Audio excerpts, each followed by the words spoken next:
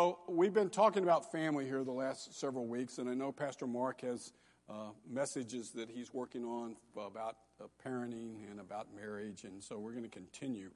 And so as I thought about this during the time that I was away, I thought, we need to really talk about family, but why don't we talk about God's family? Because we're all part of God's family. And I know each of us have family members. We all got the Uncle Bob and the crazy Aunt Sue and, those people in our families. And we love them. And when they do something right, we praise them. And when they do something wrong, we correct them, right? No, we ignore them. We hope that we don't see them at Christmas time. And we just kind of stray away from a relationship with them, even when they need correction. So, do we do that with God's family? We've fallen away from taking care of God's family. And we've fallen away from taking care of our family. We've become too self-focused. It's all about me. We're in a hurry to move to the next important thing that means something to me. Therefore, we suffer the consequences, and our families suffer the consequences, and God's family suffer the consequences of this prideful attitude. I am right. You do not matter if I feel that I am right. So many we see that are in need of help, and yet we pass right on by them. So many we see that are misinterpreting what God's word says, and we just say, that's okay. God will fix it. But you see, when those paths cross, do you think that God is saying something to you to say something to these people? You see, there's a subliminal, covert war being waged against God's word and against his family of believers. This movement has been called many things. It's been called progressive. It's been called the Now Movement. It's shown up in seminaries. It's shown up in the pulpit. It has shown up in so many places, especially in the liberal social media in their venues. It's good it has the goal of bringing doubt and undermining the foundational principles of God's word. Today, many believers want things to change back toward God, but they're not ready for the pressures of persecution, and we're afraid of it. We cave to pressures and fail to stand in the gap for God. The hard truth is that God allows his children to suffer, and this can be what we expect during these times. The supremacy of Jesus means that we all need to keep him at the forefront, and remember, Jesus will not be defeated. The emergent church movement in the late 1990s and the early 2000s infiltrated the evangelical church. Get it here right. Many are willing to redefine, re-examine, and ultimately reject the core of historical doctrines of Christian faith, including the universal denial of original sin, the atonement of Jesus Christ, the existence of hell, and then then they begin to justify same-sex marriages and abortions. It pushes for the gospel that centers a universal salvation and social justice rather than personal salvation, sin, and personal redemption. This movement has been slow, it's been subtle, but today it's almost unchanged. True believers hear that you are old-fashioned, you are out of date. The spirit of the flesh says you're legalistic. The spirit of evil says if you want to be right on the right side of history, you need to abandon your inflexibility. Then we're left with a simple religion, one of faith, a Bible, a God that we have created in our image based on our values. This is not a battle of intellect, but one of the spirit, one that is in need of never-ending prayer. We must wrestle with the enemy, refusing to compromise or refusing to give up, and walking in the true love of God. It becomes a holy attitude in the life and power of the Holy Spirit, grounded in the word of truth. that carries Jesus to victory and delivers so many from the deception and the lies. Many of Apostle Paul's letters were written to churches that were experiencing serious doctrinal errors. One of Paul's strongest letters to the church in Galatia, he spoke against the teachings that had polluted the Galatian church. In Galatians 1:6 we read, "I am astonished that you are so quickly deserting the one who called you by grace of Christ and are turning to a different gospel." Paul is addressing the issues and demands to return to the law rather than continuing to live by grace, continuing to live through faith, continuing to live through the sacrifice and atoning work of Jesus Christ on the cross. The belief of, can't we just all get along, and abandon some of the hard and fast beliefs God sets in the Bible and have a more inclusive understanding of the Bible will not work. I agree we should be loving, but we must be committed to the truth of God's word. Jesus makes it clear that loving God with your very being and loving your neighbor summarizes the law. But when we replace God's view of love with our own view of what we think love requires, it leads us to a justifying sinful behavior. So what do? We must first look beyond labels and think, well, this may be some good stuff. Is it a biblical view of true love? Do we believe that it's what I feel is right, or do we believe it's biblical? The compassionate thing to do is to speak the truth. Next is the world's definition of justice and equality based on divine law, or is it based on our own personal preference? This movement looks for a different gospel. It has nothing to do with the gospel of the death of Jesus, his burial and resurrection. Instead, it results in spiritual confusion.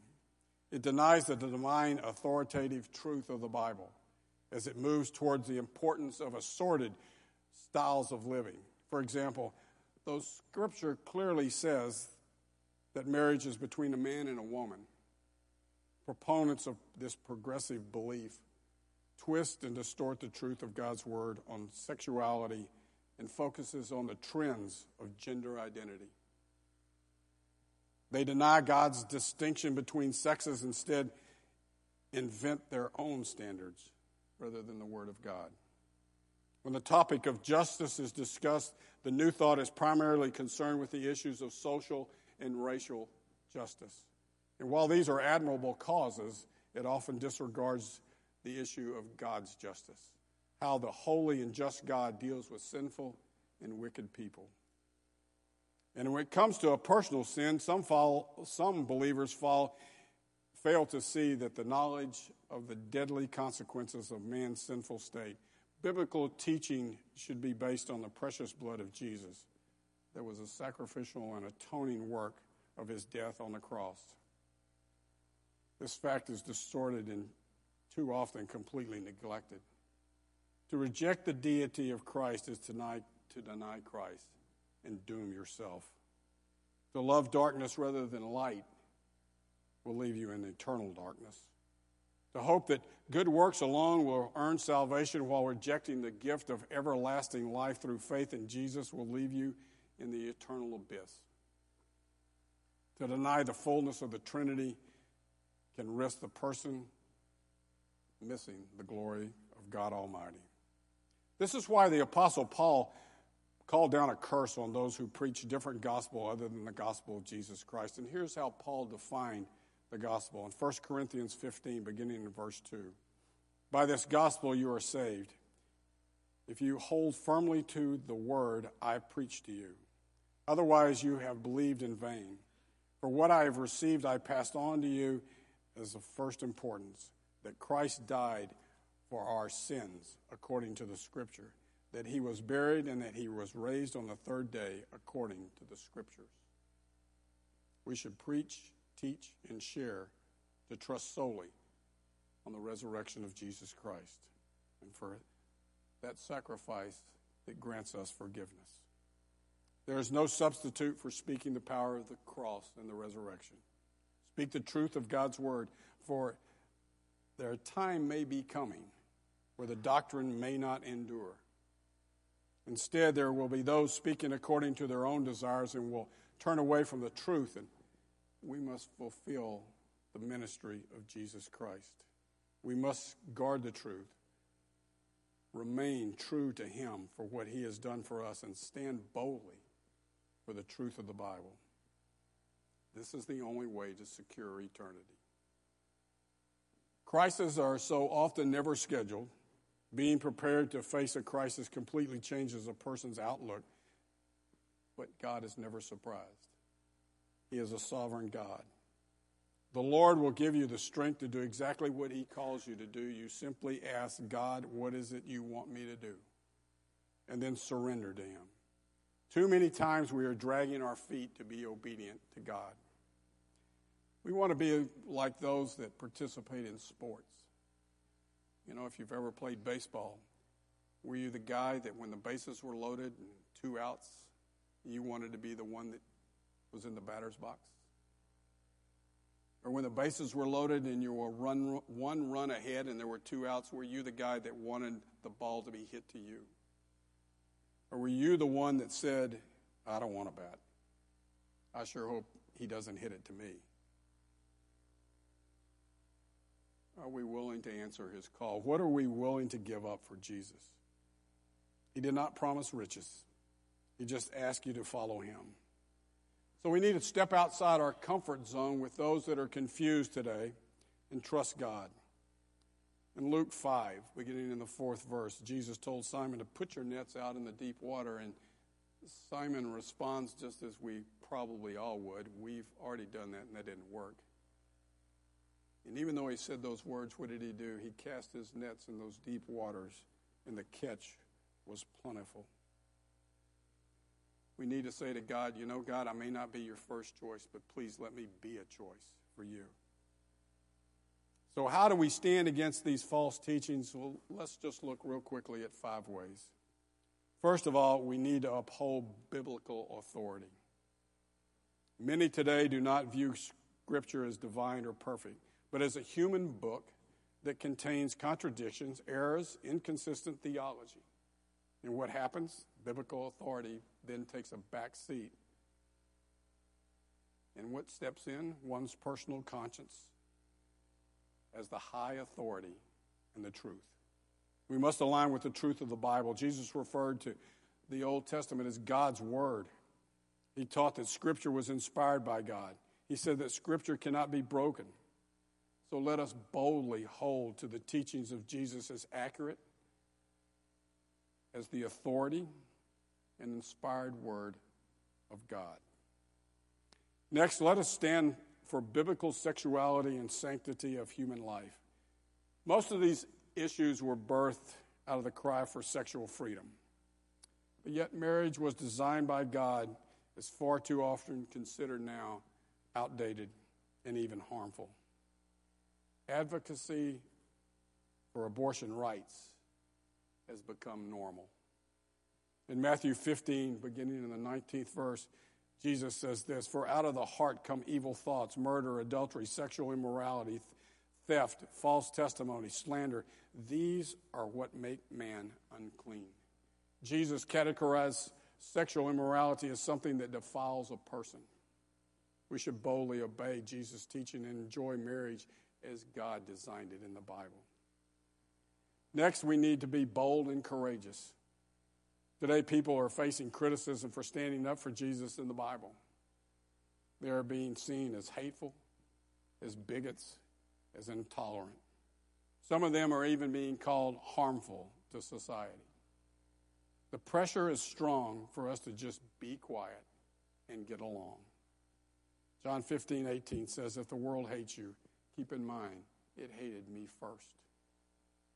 We should align our speech and actions with Jesus. Matthew 5, verse 10, "Blessed are those who are persecuted because of righteousness, for theirs is the kingdom of heaven." Even though it may seem countercultural, and it may bring persecution, and it may be that people don't like you, We should stand on God's truth and his promises. Next, we should live the truth. We cannot live with the statement, my feelings are my truth. This idea is thought is even denies that there's objective truth and that it cannot really be known by people. People say, live your life and find yourself. This is strengthened by social media and all the commercials that we see. A true statement or belief is one that corresponds with reality. And the truth is true whether someone believes it or not. We must align with Jesus when he says in John, I am the truth. John 18:17, in his prayer for his disciples and ultimately for us, he says, sanctify them by the truth. Your word is the truth. Rather than find yourself, Jesus says you need to deny yourself. Matthew 16:24, if anyone would come after me, he must deny himself and take up his cross and follow me. We must boldly teach the truth, and that truth does exist, and it can be known, and it can bring sanctification. Next, we must proclaim the gospel. Today, it seems arrogant of people to say they know the truth, especially when it comes to religion and mortality. Many New Age believers pride themselves in being inclusive, but reject the absolute truth of Jesus. They send a confusing message of ebb and flow with cultural norms. This means avoiding any uncomfortable parts of the gospel, like final judgment or a place of eternal punishment. Again, we must align ourselves with Jesus in the gospel. Mark 1, verse 15. Jesus says, the time has come, the kingdom of God is near. Repent and believe the good news. This is how he began his ministry. John 13:16 we all know, but do you know verses 17 and 18? John 3:16. For God so loved the world that he gave his one and only Son, that whoever believes in him shall not perish, but have eternal life.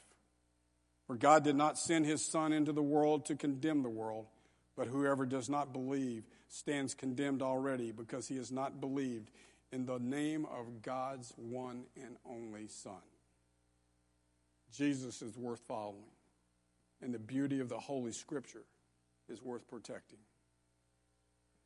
Naturalistic philosophers refer to the miracles of the Bible as miraculous magic or oppressive absurdities.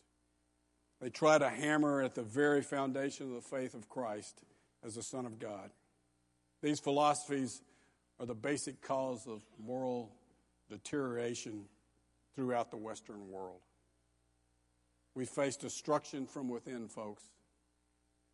We have those that hold strictly to the letter of the law, but know little of the spirit of love and grace that belongs to a spirit-filled life. There are those that are so busy attacking the biblical faith, they have little time for loving the lost. Many have humanistic philosophies that has little difference from the ethical standards that is part of Buddhism. They deny the miraculous character of the Scriptures, and they have openly rejected the fundamental truth of Christ. The world of God predicted these times. We should not be alarmed. We should not be fearful. Instead, we should be standing up boldly and filling in the gap for God's family. Jesus, in the 24th chapter of Matthew, said, there will be wars and rumors of wars, but you should not be alarmed. Such things must happen. Nations will rise against nations and kingdoms against kingdoms. There will be famines and earthquakes. All these are the beginning of birth pains.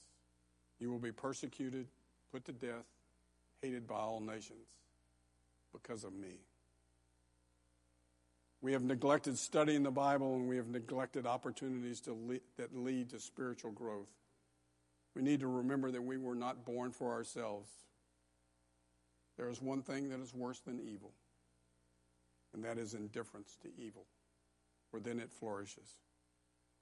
God's message is love me or hate me, but spare your indifference.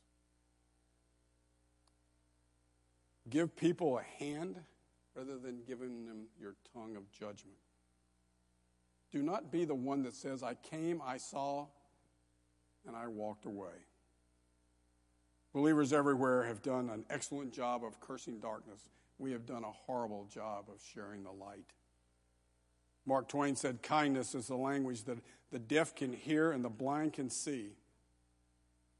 God takes special pleasure in doing miracles for people.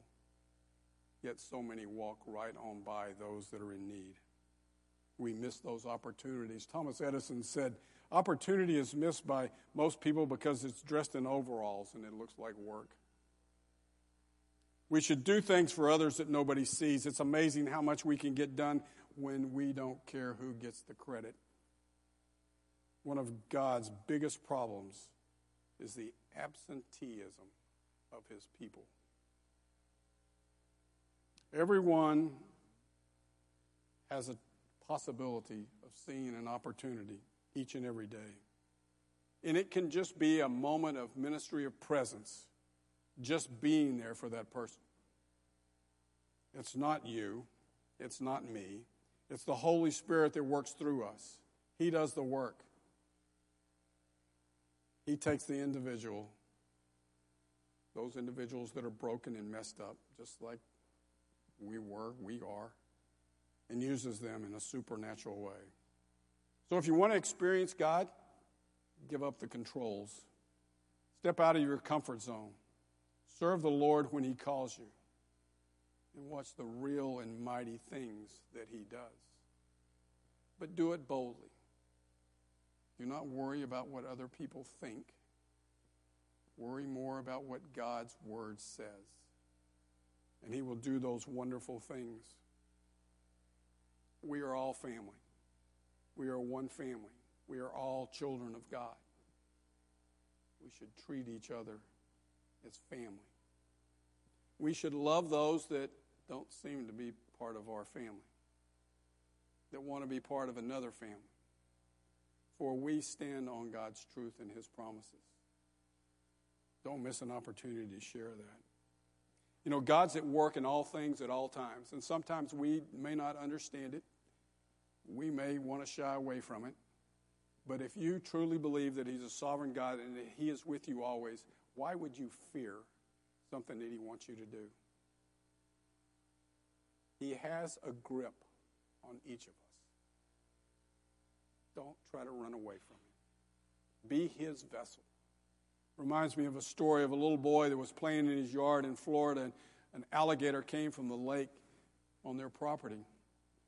And the little boy just stood in amazement, watched this alligator as the alligator came toward him. And the mom from her kitchen window saw the alligator come out, and she immediately ran out of the house and began to yell at her boy as the gator ran up and grabbed him by his leg and began to pull him back toward the lake as the mom grabbed his arm and hung on and screamed. And the neighbor that lived next door heard the scream, stepped out and saw what was happening, grabbed his shotgun, came over and killed the alligator. Some people will say, praise God. God's at work in all things. So when this little boy was in the hospital, the news people said, show us the scars where the alligator latched onto you. Instead, the little boy held his arm up. He says, these are the scars from my mom, where her fingernails dug into my arm. God has a grip on each of you. Take that opportunity to be his vessel. As we prepare our hearts for Holy Communion, stand on his promise. Know that Christ died for you.